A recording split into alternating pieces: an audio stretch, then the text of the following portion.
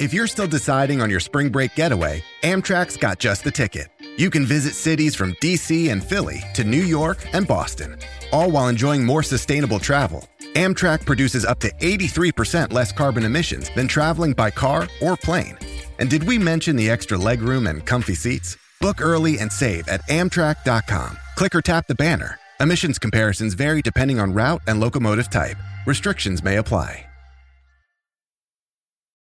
Why take one vacation with the family when you could take all of them?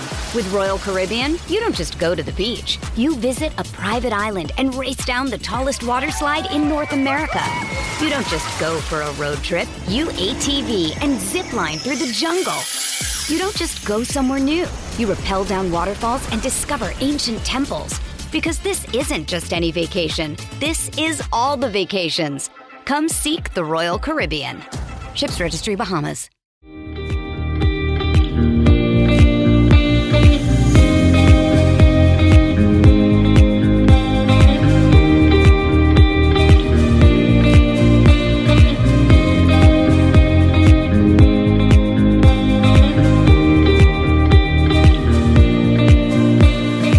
Hello and welcome back to the West Ham Breakdown with me, Jack Alderton, and my mate Callum Goodall, in a week where West Ham managed to lose 6-0 to Arsenal. And we're going to talk about it. We're going to talk about how we feel afterwards, and then obviously break into individual performances, tactics, what Arsenal did well, what we did obviously terribly.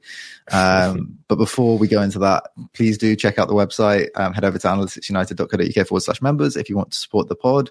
I have to say a huge thank you to one person who sent us a very, very generous donation. It's much appreciated. And whatever you can contribute, whether you sign up for a membership on the pay what you want basis or send a donation through to keep the pod running, it massively helps us cover the costs of doing this. So yeah, thank you. And now let's talk about the shit, eh? So how did you feel after the game, Cal? I was there. I managed to stick it out for the full 90. Not many did. And it was especially bad in a way because there was this ticketing error before the match. I'm not sure if you heard about it. Loads of people couldn't actually get in at the start of the match. So, and I was one of those people like queuing up at the ticket office, waiting to get a paper ticket printed out to be able to actually get through the turnstile. And I think there are a lot of people in that situation because you got in around 20 minutes into the game, which was not very long before it all started to go pear-shaped. So you're already frustrated about waiting at security for 20 minutes, waiting at the turnstile for 10 minutes, getting to the front of the queue at the turnstile, everyone being like aggy about wanting to get into the ground, your ticket not working, then having to queue up again to get a paper ticket. And then finally getting into the ground, you've just settled from the kind of sensation of being frazzled about that whole experience. And then bang, bang, bang. Yeah. I'll start getting. I can see why people were just like, yeah, I'm off, see you later.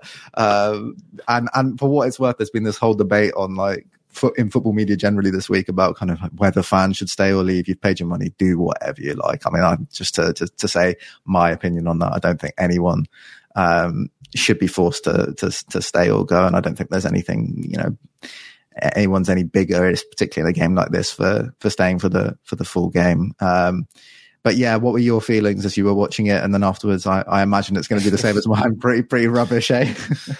Yeah, it was pretty rubbish. I was hungover watching it with 3 Arsenal fans, so that added to the experience. They were very keen to give me some stick, which is fair enough. But to be honest, by the end, I'd gone past the point of anger to the point of delirium, and I just had to laugh. I was just like, mate, this is just so.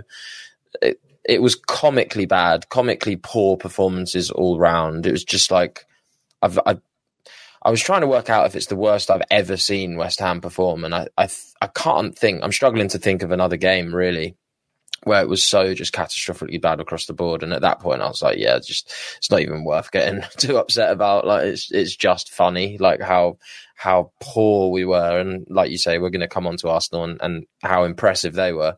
But yeah, I'm sort of. It was a wave of emotions from shock to anger to, oh my Lord, what on earth is going on, to, you know what, lads, yeah, I'll take all the jokes. It's fine. I'm over it. But yeah, obviously disappointing massively.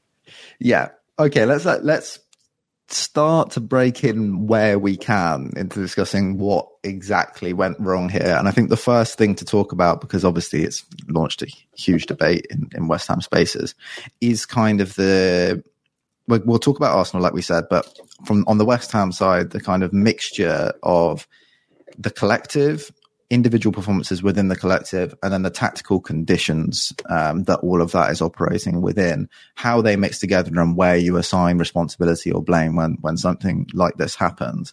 And I think if we're to launch that conversation, I think where I'd like to start from would be to talk about individual performances and tactical context, right? So the tactical context for me is fairly simple in the sense that the way that West Ham generally play under David Moyes against teams like Arsenal is very similar. I mean, you'll have small tweaks here and there for different teams that we come up against, but generally the idea is going to be to defend compact and deep and try and draw as many players forward as possible and then attack the space at speed on the break. One of the issues with this, particularly against a team like Arsenal, and I think often we've come up against this maybe against Liverpool as well, is that the more physically dominant the other team's centre-backs are, the harder and harder that gets, especially without Antonio. So that's part of the reason why our wins over Arsenal beforehand this season were so impressive, because Saliba is a freak, Gabriel is a freak, Rice is a freak. Like, this is not an easy rest defense backline unit to get through on the break. In fact, this is probably, in terms of their rest defense unit and their protection in those situations, the best team in the world at the moment. Yeah. So, first off, I think that makes it really difficult from a tactical context with the way that we choose to play against Arsenal. However, I think we also have to think about the strengths and weaknesses of the individuals we have in our squad, the way that we standardly play, and what players are used to, et cetera, et cetera. And I think at the moment, with the squad that we have, and we've spoken about this a lot on the West Ham breakdown, and other work that we've done, it is hard to see huge or significant benefit to, again, doing the opposite, stepping out and being super aggressive against a team like Arsenal because of the qualities, particularly physically, of the defenders and midfielders that we have. Whether we have the individuals who could cover space at speed defensively in the way that they would need to if Arsenal were able to break through, which you would expect with the quality that they have in possession play, that's another question. So I think the tactical context, particularly going forward, is really difficult. The tactical context or conditions defensively, I think, should, in theory, be more suited to certain individuals we have in the squad who should be able to shine in those conditions, especially when we're defending compact and deep, right?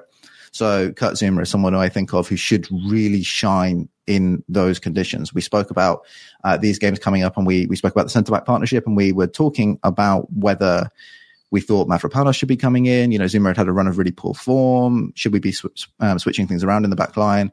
And I think I was maintaining the position that with games against Manchester United and Arsenal, Kurt Zouma is probably a better pick for those games because the tactical conditions will be more suited to bring out his strengths than other games we may have played recently where he had looked poor. Same goes for someone like Thomas Souček, right? And we could go on beyond that to talk about other individuals. Sorry, I think maybe Vladimir Soufal also falls into that category from a defensive perspective. Edson Alvarez, another player who I think does quite well in those conditions too. What I then have to take it onto is the individual performances that we actually got in this fixture, and I think that impacts whatever value you would notionally create through your tactical setup anyway. And obviously there's a sort of symbiotic relationship between tactics and performance, right? They impact each other. But for me, the way that I would view something like this, and we're going to go through the goals after we talk about this, when you have such physically weak performances in the duels from an out of possession perspective, I don't think it really matters that much what your intentions were in the way that you set up, because losing duels equals conceding goals, regardless of how you want to play. Whether you press high, whether you sit in the mid block, or whether you sit in a low block, whatever your triggers are, however you want to defend, whatever kind of team you are at any level, if you don't win the physical battle, particularly in the boxes, you are going to struggle to win football matches. And that, for me, when we're talking about kind of the mixture of responsibility across kind of the collective and the individual and the tactical level, I think for me, that's kind of the first big sort of thing that breaks in that chain to be able to then impact the other things, where other things start to look really bad as well. And we have other things that fall apart after that as well. Like, we don't react tactically well enough when we're not winning the duels to create situations to protect ourselves, which we should have done. Like, we were still too eager to try and step up in situations that we usually would in our mid block, when we possibly should have just gone, this really isn't working. 4-1-4-1 deep, really, really deep. Let's get everyone pack the box, make it really difficult for them to create chances, and do something similar to what we did against Brighton early in the season, where we sat way off and didn't engage at all. And I think that was a poor response. And then on the collective, I also think the way that we psychologically responded as a unit to conceding a couple of goals in the first half was horrendous. Like, the collective did not galvanize, did not respond well in terms of, right, this can't happen. Let's go and assert ourselves on this, make sure that we win some duels, look after the ball, whatever. It just got worse and worse and worse. And we got weaker and weaker as the game went on, until we sort of maybe finally stabilized right towards the end of the game. But even then, I'm not really sure how much of that was collective stabilization as opposed to finally finding a tactical tweak that made things a little bit easier for us, because we did end up going to sort of a flatter 4-5-1 at the end of the match, which made it harder for Arsenal to find the kind of spaces they were finding.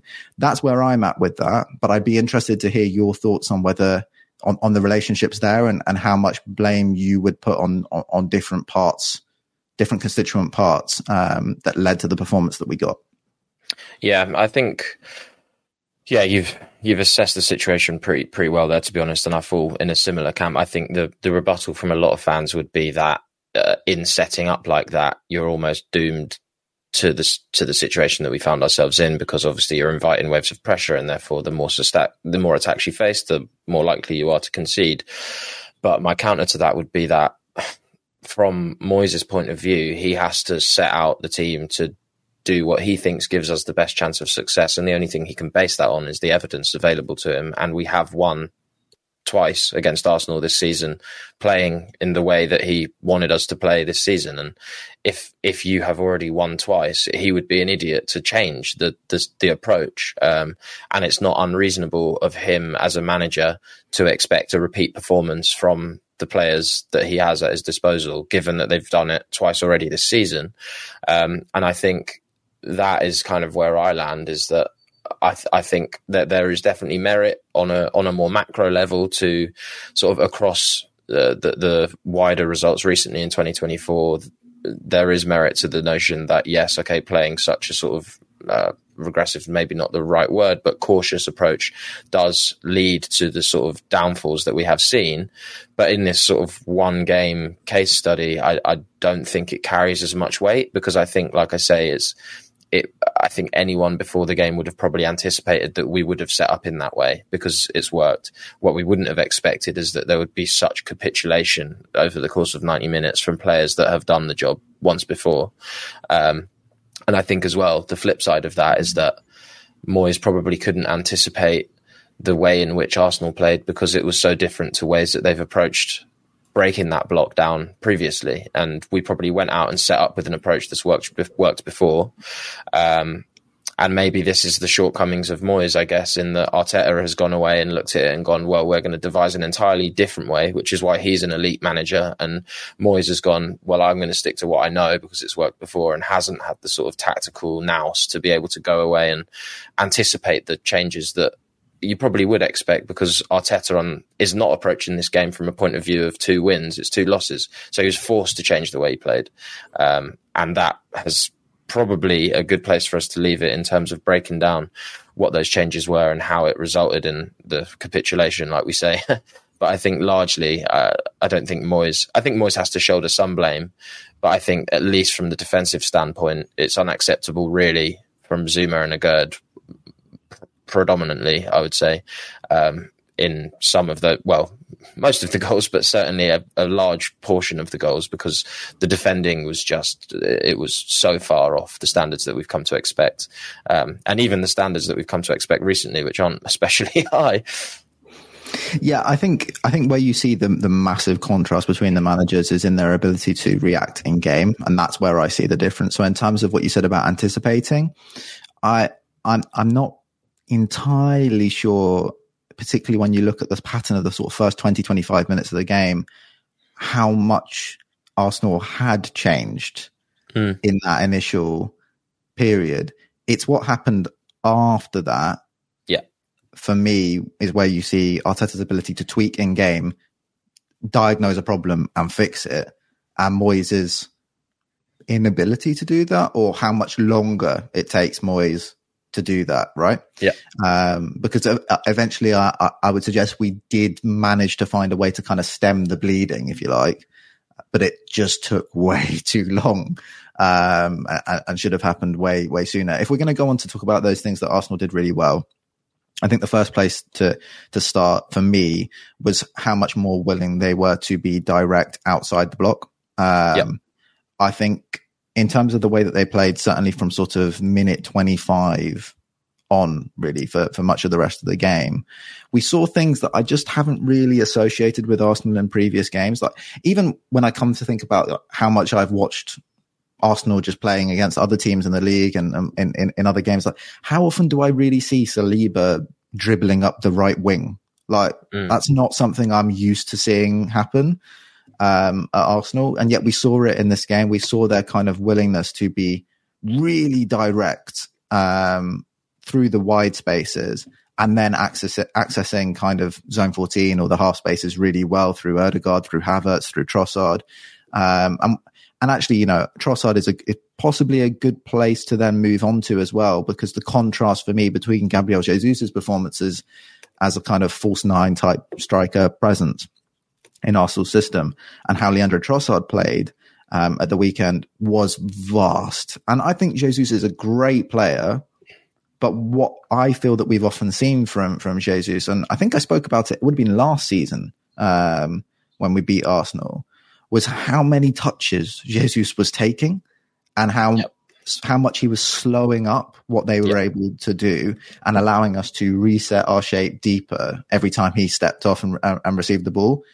In complete contrast, you know, one of the goals provides, you know, a perfect example of this, really. Trossard drops all the way onto like the second line of build-up, turns and pings the ball over the top straight in behind for, like, that's a completely different level of directness to what we've seen Arsenal do previously against us. So I think that's the big thing for me, how much more direct they were. And actually, strangely enough, also perhaps part of that for me is like how many good situations they got into in the wide spaces, and just the willingness to put the ball in the box, like just to keep putting it in the box, even if we weren't good at heading it out of the box in this game. And that was, for me, like, that's the biggest thing. And we're going to talk about Kurt Zimmer and Neuer if we get in more depth after this segment.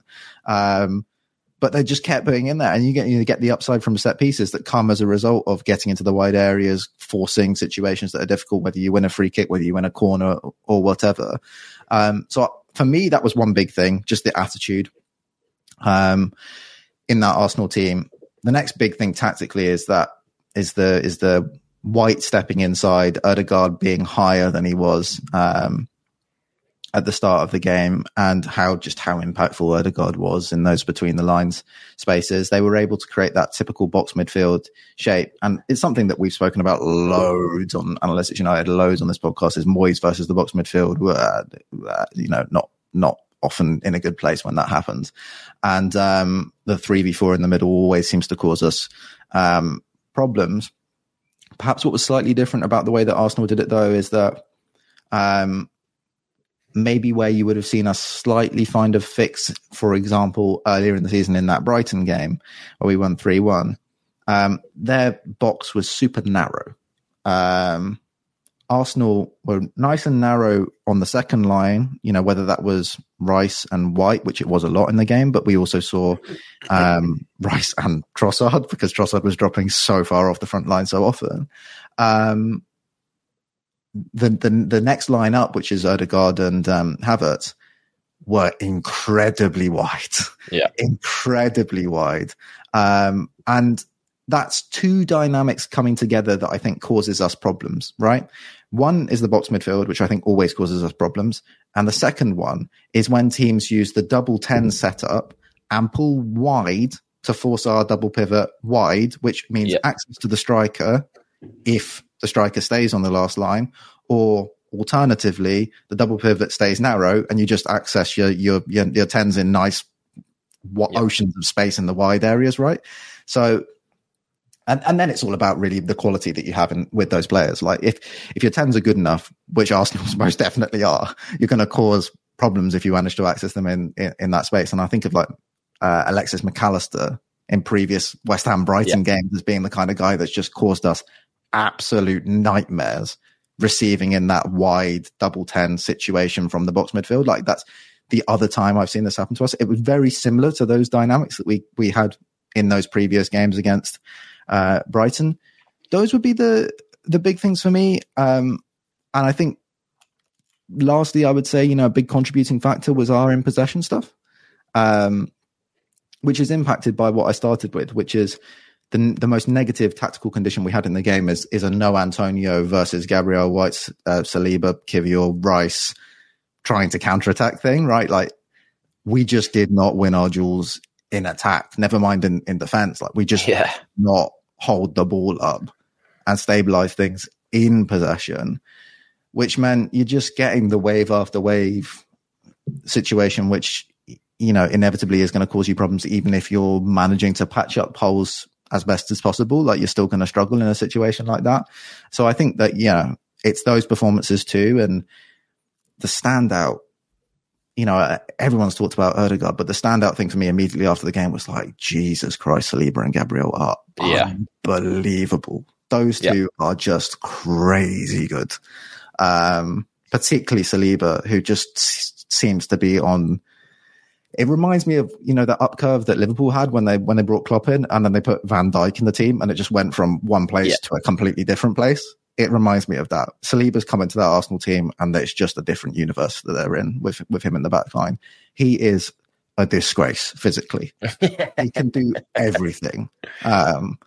So an incredible player, an incredible performance from Arsenal. Why take one vacation with the family when you could take all of them? With Royal Caribbean, you don't just go to the beach. You visit a private island and race down the tallest water slide in North America. You don't just go for a road trip. You ATV and zip line through the jungle. You don't just go somewhere new. You rappel down waterfalls and discover ancient temples. Because this isn't just any vacation. This is all the vacations. Come seek the Royal Caribbean. Ships Registry, Bahamas. It's only a kick, a jump, a block. It's only a serve. It's only a tackle, a run. It's only for the fans. After all, it's only pressure.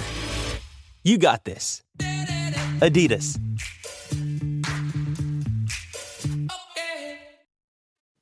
And Saliba's probably a good place to end in a way, because if we wanted to go through the goals, he got the first one. And for me, in many ways, what I was speaking about with individual performances and losing physical battles, undermining whatever you do tactically or collectively, this goal kind of sums that up for me, because it's a corner to the back post and Alvarez and Emerson just get battered in the air and there's just no real excuse for it, right? No, 100%. It was quite funny actually watching it. Like I said earlier, with three Arsenal fans, and they kind of the way they were talking about like, White's going to go and block the keeper in a sec. Because I noticed that they were all stood at the back post. I was like, wow, the penalty area is empty. Like, there's no one there. This is interesting. They were like, oh no, White will make a move over to the keeper soon. He'll put a block in. Rice will block a runner. And I was like, oh, this all sounds very familiar. I was seeing a lot of this in West Ham shirts last season, and sort of the influence of Rice. Not as a taker, which is something that I didn't realise he was going to just add to his repertoire. Like, the delivery for the second goal was just outrageous. But yeah, like the sort of blocking and stuff and what he's added to them in terms of what he can offer in those routines. And I think whoever their set piece coach is, credit to him as well, because he's obviously cooking up some serious heat off the pitch. But yeah, it's inexcusable. And I think this is probably one of my biggest frustrations at the minute. And it's causing me some of the biggest questions with regards to how I'm starting to view Moyes and what that looks like. We'll come on to that later. But the things that we're meant to be good at, the things that are meant to be our bread and butter, are starting to fall away. And at that point, there's serious question marks about sustainability beyond the end of this season, because if you can't do the things you're meant to be good at and you can't do the other things, then there really has to be questions asked. But yeah, this was sort of, when this went in, I started to be worried, because I was like, oh gosh, well, the game plan's going to go to pot if we can't win our aerial duels. And outside of Saliba and Gabriel as well, I think Havertz obviously has become a bit of a meme this season because of the price tag associated with him. But my God, is he physical? He's an absolute unit. I think you obviously think of him as quite a sort of deft, sort of, especially when he was at Leverkusen, the sort of 8-10 role that he played was a bit of a playmaker. But the sort of transition into essentially a focal point number 9/10, sort of in the same way that we try to use Souček but struggle to do it effectively. Havertz is being deployed almost perfectly in that role. I can imagine Moyes was looking at it like, Thomas, come on, bruv, just look at what he's doing, man. This is what we're trying to do. But yeah, it was painful and super frustrating, because like I say, that's the one thing that we're meant to be quite good at. And recently it just seems that it's slipping away from us. Yeah, it's interesting really, because you approach the Moyes thing, or I do anyway, through the lens of like the fixtures. And I often look at like certain teams and think, well, okay, some games are going to be difficult for us and other games are going to be a little bit easier, right? And you look at a game, maybe less so Arsenal, but definitely Man United. You look at a game like that and you think, all right, here comes the box dominance. Like that's where I expect it to really tell. And I think that's been the most disappointing thing about these two fixtures back to back, is just the box dominance collapse, which, like you say, that has to be the bread and butter of any Moyes team. And I think even more so at the minute, like you say, with Antonio out, it's like I can almost overlook the fact that on the counter we're less effective against these teams because we don't have the outball. So I can kind of forgive Moyes for that. Like if it falls apart in that respect, that's kind of out of his control. I mean, you can look at wider squad planning issues, but it's out of his control in the sense that we're going to be trying to go up towards Bowen against a back four of centre backs that are all 1v1 specialists. Like if there's one way to kill a counter, is to put 4 unbelievable 1v1 defenders in there and the best 6 in the world in front. And 2 of the centre backs, 2 of the defenders are blessed with unbelievable recovery pace as well. So should they get through, it's going to be a foot race between Saliba and whoever else, which is again a bit of a cheat code really. It seems to, I guess, to be a bit of a new meta in the sense that Pep's been doing it as well, isn't it? The sort of 4 centre-backs across the back line against these sorts of teams. And it's just like, it sort of nullifies the attack. But if you're going to be nullified in attack, it puts even more pressure on your defence to be up to the mark. And we knew that going into it. Like we know that the attack is stunted at the minute because of injuries to Paquetá and Antonio. So yes, it puts the pressure on. But like we say, we should be training double hard at being dominant in the areas, and we've got the players that should be able to do it. And unfortunately, they just were not. They were so far off par, like for what we would have needed. Yeah. And I should clarify: best defensive 6 for sure. Best 6, possibly another conversation, but best defensive 6, absolutely. Let's rattle through the goals. Goal number 2. Again, it's the back line that you're looking at, and for me, this kind of thing drives me absolutely insane. I hate goals like the first goal where you concede through just losing duels inexplicably in the box, right? But goals like the second goal drive me absolutely insane because it's more psychological to me. It's about confidence, and when you've got a team like Arsenal who are vacating central zones with the striker often stepping into, dropping off into really deep areas, I absolutely have to have the centre-backs pushing out in those situations. There is no excuse in it doesn't matter what you want to talk about when it comes to this game or other games this season or the manager or whatever. There's no excuse for Kurt Zouma, who is captain of the football club, and Naif Agurd, who's got a big price tag on his head, loads of experience, seasoned international, to not be leading the back line up the pitch when the striker drops off. There is I want my fullbacks to be doing it anyway, but I understand that they're nervous because Saka and Martinelli are trying to push them back at all times, right? I get the stress of being the fullback in the situation that they're in, where, okay, the winger's always threatening to make the run in behind. Brighton do the same thing, right? Just think about that Brighton game. It's such a perfect comparison in many ways because Brighton have the same thing. The strikers would drop off. Ferguson and Welbeck would both drop off, and it would be Matoma and March trying to push our defence back. But in that game, we showed everything that we should have been showing in this one, which is Alvarez would go with whichever the striker was that was dropping off, and then Ogbonna and Zuma would step up to make sure that the space is condensed. And if you want to pop the ball over the top, fine, but you're going to have to hit it on a diagonal to the wide space, rather than the ball that they ended up being able to play, which is straight through the middle of the team. And then you're going to give us time to get back into our shape, keep you wide, and you're only going to be able to cross the ball into the box where we can trust our defenders or our goalkeeper to be dominant in those situations and add players like Souček into that as well. For me, the second goal is there's just no excuse to be so passive in the back line then. And I think you're selling out the players in front of you who then look stupid because they're all sat in their sort of standard mid-block positions. You've got Bowen chasing around the centre-backs, trying to put pressure on, which is everything that the fans ask for, by the way. The fan base wants performances where we do try and get after teams and do try and put a bit of pressure on. Don't want us to just sit off passively. And, in many ways in the first 25 minutes, I saw us doing that. There were a couple of situations where we did win the ball back high up the pitch because we were trying to press out of our shape at the right time when it was possible. So we're set up to be able to do that. We're set up to be able to spring out of that shape and cause Arsenal problems. But your back line needs to be supporting that. Your back line needs that. You can't have 10 yards gap then between the deepest midfielder and the centre-backs. Doesn't make any sense.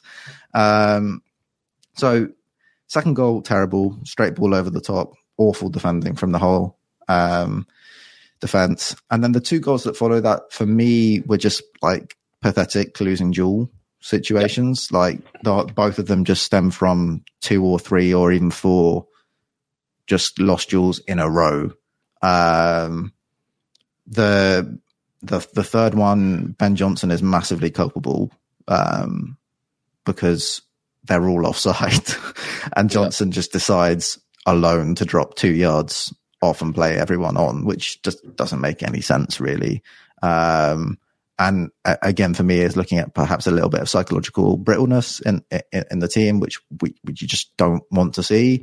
And then the fourth one is just a series of lost duels in a row until it drops to Ødegaard, who plays Trossard in, and Trossard whips it into the top corner. Find a fresh take on a fall getaway to Wilmington, North Carolina and beaches. Enjoy hiking trails in a state park, fresh seafood with a side of live music, and fall festivals galore. Then live it up along the Riverwalk in Wilmington's historic downtown. With 3 island beaches, Carolina, Curie, and Wrightsville, and a vibrant downtown, you get the best of the Carolina coast all in one place. Plan your fall getaway at WilmingtonandBeachesVacation.com. Does Monday at the office feel like a storm? Not with Microsoft Copilot. That feeling when Copilot gets everyone up to speed instantly? It's sunny again. When Copilot simplifies complex data so your teams can act, that sun's shining on a beach. And when Copilot uncovers hidden insights, you're on that beach with your people, and you find buried treasure. That's Microsoft Copilot. Learn more at Microsoft.com/AI for all. The fifth one, I'm going to talk about individual performances with you as soon as I finish this chat, but James Ward-Prowse on the wing. Yeah, you want your shape to be, anyone who's it's one of those things when I'm talking about this, I almost want you to be able to witness the goal. So I almost suggest, as you're listening, if you can, get the goal up and watch it. What it should be 2 flat lines of 4. Why is Ward-Prowse in the same line as Calvin Phillips? What's he doing there? First of all, because he's created a 2v1 for Emerson out wide, where Emerson's then got Saka and White to deal with. But secondarily, like, why is Emerson then stepping out to White? Like, you just let the ball go out wide and defend the cross, right? Like, that's what, as soon as you step out to White, you've left Saka in the half space able to receive on a straight line from the most creative player. Like, it's just shambolic. It's just dumb. It's like Sunday League level defending from all three of them, really, from Ward-Prowse, Emerson, and Agard. Although I would say for Agard, like, as much as I think his individual performance in this one was shocking, like, he has been sold out by Ward-Prowse and Emerson. Like, he's been put in a position where their guy, their boy Saka, is facing him at speed in space as well inside the box, which your centre back should not end up in that position. And I saw a lot of people saying like, like terrible defending from Agard. Like, everyone knows you can't show Saka onto his strong foot. I was like, it's not about showing him onto any foot. It's about Saka. That is his bread and butter. He's one of the best right wingers in the world, and certainly in the Premier League. And his whole thing is, I've got a low centre of gravity and tricky feet, and I'm going to stitch you up. I'm going to make you look like an idiot. That's not Agard being bad. He had a terrible game, but I think in this instance, like you say, the situation should never have arisen, because the whole skill of defending is working out who is the most dangerous and making those calculated risks of, okay, well, the probability of a goal scoring opportunity coming from Saka being on the ball is so much higher than Ben White being on the ball on the touchline. So therefore we make the collective decision to give Ben White the ball, and we take that risk. But we didn't. And it's not even as if we're playing some like bizarre team in the Europa League and we're not really that aware of who their danger men are. It's Bukayo Saka, for God's sake. Everybody knows that maybe more so than anyone in the Prem, bar Salah and potentially Bowen, his whole thing is cut inside onto my left in the half space, so outside the edge of the box, and then whip it in. And I mean, Agard was made to look silly, but I think the blame really it's earlier in the sequence, and I don't think you can really. I think Saka would have stood up most centre backs in that situation, because fundamentally you shouldn't be allowing him to have that much time on the ball anyway, or that much space. It looks silly because you end up in a position where you're watching it and you want Agard to react quicker, but Agard is never going to be anticipating his fullback being outside the line chasing down the opposition fullback who's like 10 yards He's miles away as well. Like, what is he doing? Kind of thing. Like, so I understand the way it looks, and it looks comical in the end, but it's just like the two things that happened before with the left side of Emerson Ward-Prowse, which we've spoken about so many times about how fucking atrocious that combination is on the left side of the pitch. Like, it doesn't make any sense in possession or out of possession, and it just kind of was on show in that example. And then the sixth one is very similar to the second one for me. It's, Calvin Phillips comes on, and we're going to talk about him as well, goes to do a solo press right onto Odegaard, who's back to sort of receiving in deeper positions, slightly different to what he was doing in that rampant period between sort of minute 25 and half time. He goes to press out onto him by himself, which in itself is a bit of a mad decision, but fine. If you're going to do it, go and give it your best, and then stay switched on afterwards. For whatever reason, he turns and faces our goal, back to the ball, and just starts walk/jogging back into position. Mate, it looked like, when you're like playing footy in the park with your mates, and like you turn around to like wave goodbye and say see you later, and then you jog off because you've got to try and catch the bus or something. He's just kind of looking around like, oh shit, man, there's bare birds in that tree, and like just jogging about. Like, brother, like, you have made the decision, which I can almost guarantee you have not been told to do tactically, to spring all the way out. I mean, Bielsa style, right? The fucking high press that is absolutely the antithesis of what Moyes is wanting you to do, particularly when you're already 5-0 down. I could imagine he's screaming in his Scottish accent. You're 5-0 down, yeah, like, brother, don't. Like, there's chasing the game and trying to get back into a game, and then when you're 5-0 down, it's right. Let's keep this. Let's stop the goals now. Just springing out. But it's like you said, if you're going to do it, if you're going to be the one that basically takes it into your own hands and decide that this is the best thing to do, then you better be busting your balls to get back and making sure that you don't get punished for it. Because it's one thing going against whatever the managers say, and whether it's Moyes or not, like, that doesn't matter. It's going against the manager's orders and deciding that you know better. And if you're going to do that, then boy, you better not get fucked afterwards, because you've you've disobeyed the structure and then been punished for it. So yeah, it was unforgivable, but like you say, borderline comical, because like, what the heck? Well, number one thing, isn't it, for any midfielder in a Moyes team, like, is surely, you know, your out position zonal responsibilities is like the one thing you don't want to just leave. And you can't get away with doing that. And anyone who has, by the way, has not lasted very long at West Ham, like Flynn Downs didn't stay long for a reason. Alex Crowell didn't stay long for a reason. Like, players who can't hack staying in that zone and dominating that zone don't stay in the team. Thomas Souček has stayed in the team for such a long time because he doesn't leave his zone, man. Like, he knows where he needs to be, and he will physically battle for that zone on the pitch, and he'll give his all in that duel with whoever comes into that space every week he steps out onto the pitch. If you make individual decisions to leave, like you say, you've got to cover yourself and your teammates afterwards. You can't be jogging around the pitch. But again, it's the back line again. When someone squeezes, squeeze with them. You don't start backing off at the same time that someone is squeezing up. You're creating much bigger problems for yourselves by doing that. So yeah, those two things come together. You've got Leandro Trossard and Ødegaard are dropped off. So like, the back line have no excuse to be backpedaling in a situation like that. And then again, it's a straight ball between the lines for Havertz, because there's so much space between the deepest midfielder and the centre-backs, because the centre-backs are far too weak psychologically to be making the decisions to step up.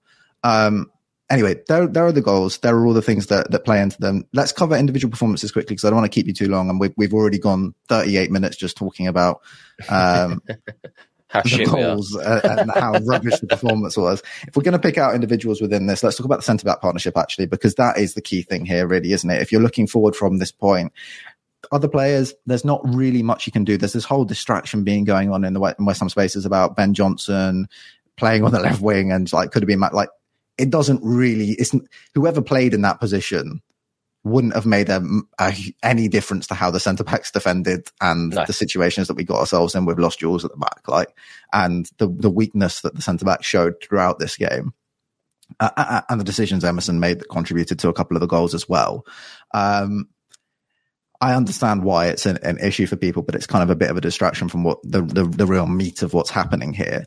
And anyway, there's not really that much that you can move around ahead of the defense, because there aren't really that many players to be changing it around. And Moyes clearly doesn't trust Cornet anyway, and Johnson had earned an additional opportunity after playing really well against Man United. Like, it would have been insane to drop him after he played so well in that game.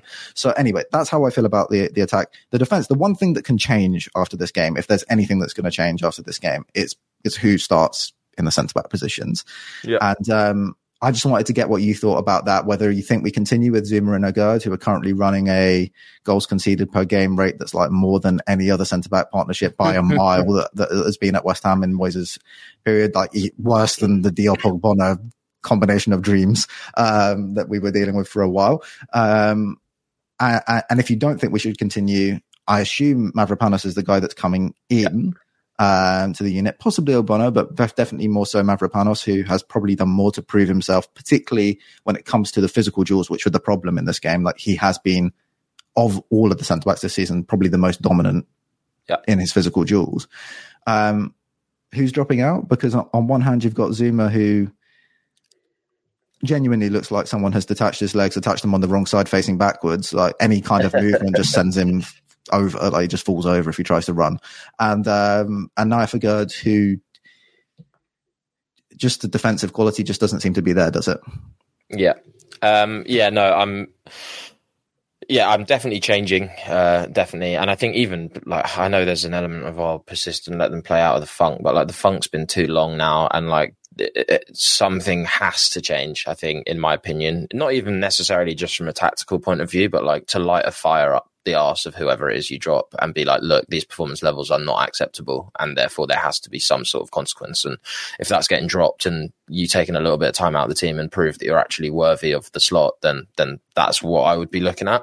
I think when you look at the run of fixtures that we've got, I think it would be Zuma that I drop. I think his form has been worse for me, but also Forest next. I think we're likely to well, if I was in charge, would be putting an emphasis on build up, and I wouldn't want us necessarily be dropping in and defending our box as aggressively or as like doggedly as we have been. And therefore I would like to see a Gerd and Mavropanos together. I think the confidence on the ball should serve as well in possession. I also wonder if it might spark something with a Gerd as well, like having the confidence of having someone that isn't so out of form alongside him. Might let him play with a new level of freedom almost, rather than essentially having to cover for Zuma so often, as we saw both against Arsenal but also against United in those sort of, I think it was Højlund's goal where he had to spring out because Zuma just didn't do it. Whereas I think in Mavropanos, and I wonder as well, maybe in hindsight, I understand why we rolled out with Zuma and Agurd against Arsenal, but I think given how little of the in possession play for Arsenal was focused on actually entering any duels with Agurd and Zuma in the box, it was a lot of around the edge of the box. Having someone like Mavropanos, who for his faults, he is much more likely to spring out and sort of be the one that drags that line up because he so wants to play on the front foot. I wonder if a few of those goals that Arsenal had would have maybe been prevented just by having him saying, particularly for the goal, the penalty goal, the build up to that, I think he would have had that line a lot higher just because it's his nature to do it. And I wonder as well, some fans would probably say that, oh, well, after years of playing in the low block and they're just not accustomed, they're not used to being advanced and they're not used to knowing when to spring the line out. And I think there maybe is some weight to that argument. I would say that as a Premier League footballer, you have to take some responsibility in the game state. And if the game state dictates that you need to step up a little higher than you usually do, or that you've been coached to do, you should have the sort of wherewithal and the knowledge and the experience to go, oh, okay, yeah, cool, we should probably step up here. Like, you're a professional centre-back with years of experience under your belt. And I think in Mavropanos, there maybe is a bonus to the fact that he has come from a much more front-footed side playing in Germany, and he's not as weathered maybe in the Moyes system, so he's more likely or less likely to be affected. I was going to say infected, which, well, maybe that is right. Infected by the Moyes sort of low block. So yeah, I'd be bringing him in alongside a Gerd, and yeah, I mean, with any luck, it's a partnership that could, like you say, bring a Gerd back up to speed, and I think help us in possession as well, because Lord knows we need that in build-up, but also we've got recovery pace as well with Mavro, which Zuma has lost a long time ago. Yeah, it's interesting, isn't it? Because I found myself on this pod literally last week talking about how much Agurd made us look like a capable football team on the ball, and then I'm 1 week later talking about how terrible Agurd is defensively and how big of a problem he is for the team out of possession. I agree, though. I think Zuma has become such a problem for whoever plays alongside him. There's all this kind of heightened sort of anxiety about having to cover for him, who, I mean, he is just so poor at the moment. So I think he is the clear person to take out of that unit. And just to clarify, when we're talking about kind of the defensive line height for goals like the second goal that Arsenal scored, which comes from that penalty, of course, it's not necessarily really, because people might be sitting here thinking, well, the line's kind of high. It's the problem is not having pressure on the ball, but pressure on the ball would be more possible if Mavropanos is in that back line, for example, steps up and says, I'll have Havertz. Trossard has dropped all the way up, like to Souček. I'll take Havertz. You go. Yeah. Ward-Prowse can then go and put the pressure on Trossard because Alvarez can step one line up and Souček can go to Ødegaard. It creates a chain reaction, knock-on effect, and it should, I know your striker is your first defender, if you like, and your centre backs and your goalkeeper are your first attackers. But you need to have some kind of synchronization of approach between that unit. So if your striker is going, as Bowen was so much in the Arsenal game, really trying to chase after Arsenal centre backs, then you need that to be replicated on all the lines behind that. And unfortunately, the midfield was in a position where it couldn't really properly support that because it was covering Havertz and Ødegaard, where Zuma and Agurd didn't have a man and weren't willing to step up onto that line and say, right, we'll have that. So I think, like you say, Mavropanos probably does have a little bit more of that attitude in him, and we've seen that in the way that he plays already. So I think his insistence to try and step out would help us. And I also think what you said about the fixtures we have coming is the most important thing. Yeah, we've got games where we're going to need to be good and build up, going to need to be good on the ball, and I think that partnership is our best partnership. on the ball.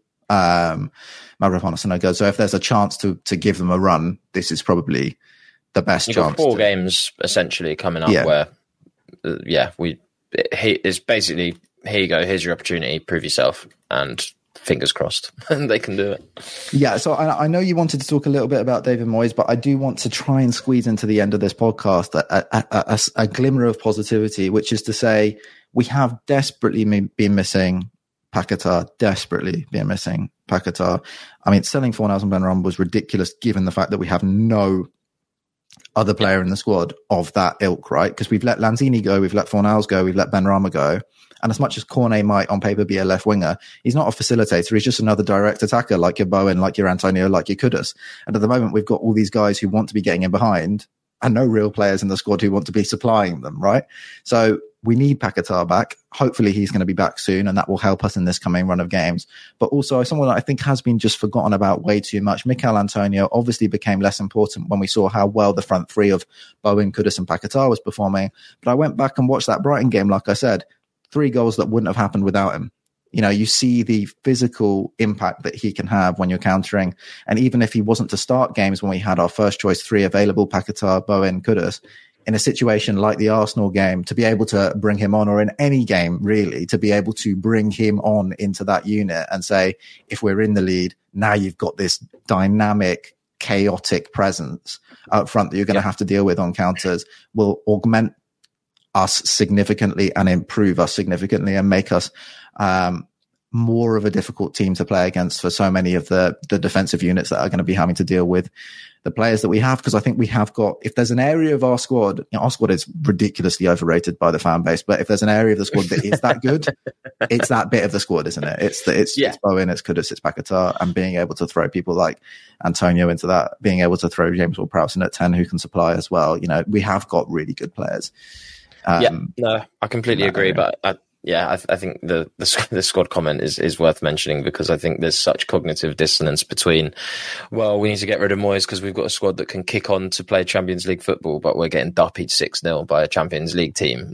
And it's because the players are turning in shit performances. So I think we've got a decent starting 11 and we've got fuck all after that. Like, you can't say that we've got a Champions League squad when Donny's like Cresswell and Ogbonna are still active members of the playing squad. Like, I thought the days of seeing Cresswell come on the football pitch were gone, but the fact that we're throwing him out in a desperate attempt to see out an absolute drubbing, I think paints a picture of where the squad is really at. And I think realistically, it's the 3rd summer in a row that we've said it, but we're going to have a massive rebuild and overhaul of the squad on our hands, which again makes life difficult because there's no stability really of the squad. It's constant churn, which makes it really difficult to have any sustained sort of progress. I think the key thing that we would both agree here is whoever the manager is of West Ham, this club needs to move in a direction of improved recruitment, number one, younger recruitment, and a model that's more about developing players. We cannot continue to punt on players over the age of 27. Like, that has to stop now. As much as I think it's difficult because we've been in this position where we have been in Europe and we want to keep hold of it to try and stabilize the income, the increased income as much as possible, you end up in this kind of cycle, right? Where, Kurt Zuma's good for you for a couple of years, but then you have what's happening now, and we need to recruit possibly at the lower end in terms of age profiles to be able to trust people to stick around longer, develop them. And even if they don't stick around very long, we can probably make quite a lot of money on selling them. Someone like Kudus is a really good example of this, to then go again and reinvest in the squad. I think that's the biggest thing. So whether it's Moyes or anyone else, that needs to happen. We need to bring in younger players and trust them. And that doesn't mean 19, 20-year-olds, by the way. It's not just that. It's just the difference between recruiting like your Danny Ings kind of age profile and your Kudus age profile. I think that's more what I'm talking about. Survivor 46 is here, and so is On Fire, the only official Survivor podcast, and we have a twist this season. The winner of Survivor 45, Dee Valladares, will be joining us every week. We're going behind the scenes of the biggest moments, the how and the why things happen, and the strategy and analysis you can only get from someone like me, a Survivor winner. Listen to On Fire, the official Survivor podcast, wherever you get your podcast. First, the bad news. SAP Business AI won't help you generate cubist versions of your family's holiday photos. But it will help you understand which supplier is best to help you roll out your plant-based packaging in Southeast Asia, or identify the training your junior project manager needs to rise up the ranks, and automate repetitive tasks while you focus on big innovations, so you can be ready for the next opportunity. Revolutionary technology, real-world results. That's SAP Business AI. We good? I know you've got stuff to do. Should we leave it at that? Yeah, I think we can wrap up there. And I think it kind of, just to finish, I think I just wanted to say on the Moyes position, I know a lot of fans will probably be expecting us to come out and say what's changed after that result. And I think I would say largely, I think everyone knows both of our stances really. And I'd say there probably isn't, I would expect there isn't a dramatic change from your point of view. It's, I guess, a bit of a freak result. And for me, I think the only issue, and I've touched on it earlier, is that my view would be entirely dependent on how the rest of the season plays out, because if it keeps showing that the things that David Moyes is meant to be good at are no longer working, then I think it presents an opportunity to move on. And I think we arrive at the crossroads again, right? You go, oh, look at the playing squad, but he's got in Phillips now, which I can imagine was his idea. He's got Ward-Prowse, which again was his idea. And you can't blame I don't have the squad, because you've got what you wanted. And if you can't then make it stick with those decisions working in your favour, I think then I would be looking at it and going, well, we can't continue down this garden path, because we're building a Moyes squad. And if it continues next season and we've kept him, we've got a squad full of Moyes players, we have to axe him. And then someone comes in and goes, oh, well, you can't judge me yet because I've not got my squad. And you're stuck in this cycle that's just never going to end. I think we need to take a more long-term approach of, okay, anyone we buy now needs to be able to play in a system post Moyes, should that happen, which I think we're headed to. Like Kudus, Paquetá, all these players, they're good enough. Agurd, again, I would say, is probably good enough to thrive in a different system. Almost definitely, in fact. Someone like Emerson. These are the types of players that can. Too. Yeah, exactly. So I think it's good. We're heading in the direction, but I don't think Moyes can use I need a few more signings because we're there now. And if the season carries on and it all falls away, then I think Moyes kind of has to go with it, is where I'm at. Sure. Yeah. I think for me, just to kind of explain where I'm at, I think, I put a tweet up this morning at the time of recording saying that there's a lot of takes flying around that luck is the only difference between what happened in the Arsenal game and other games this season. It's not for me. It's execution.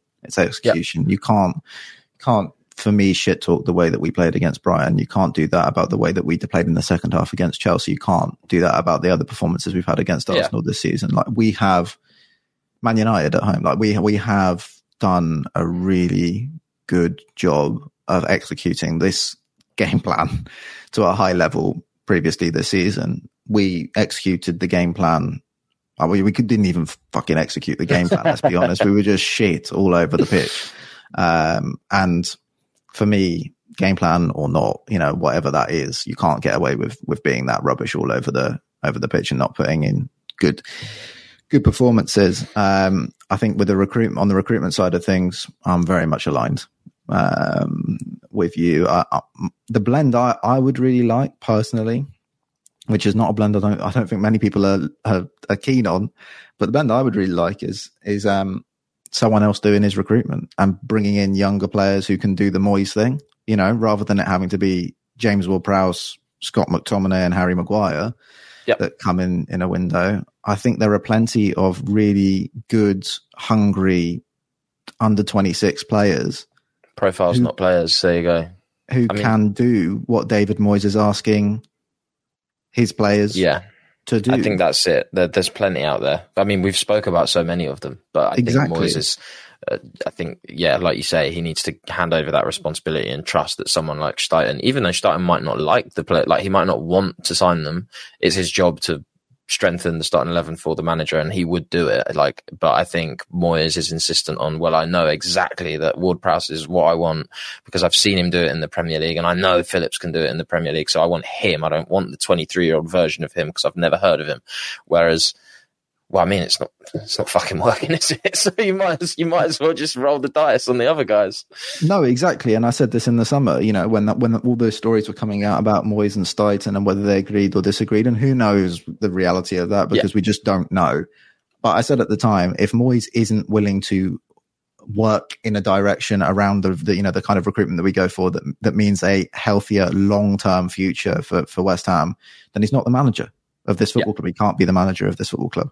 And if he's going to be stubborn over that, and again, the reason I don't talk about this too much is because I don't bloody know. I'm not in the room. I can't tell you what the discussions are. I can't tell you who's saying what.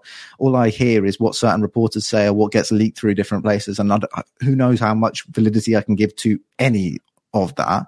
Yep. But ultimately, there has to be alignment, owner, technical director, head of recruitment, manager, that we need to fix our recruitment. Because the recruitment at the football club has been the biggest or one of the key hamstringing issues that this club has had for a long time. So I think we just all need to be in agreement over that. And if anyone isn't, I don't want them here.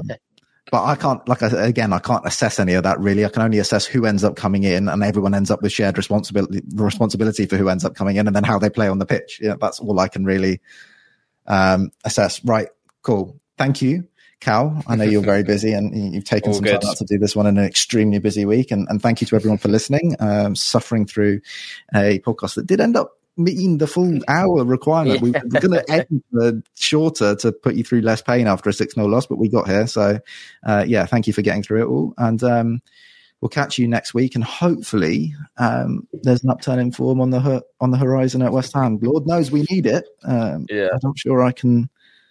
It's getting quite depressing, isn't it, really? Yeah, it is. All right, cool. See you later. Adios. Sports Social Podcast Network.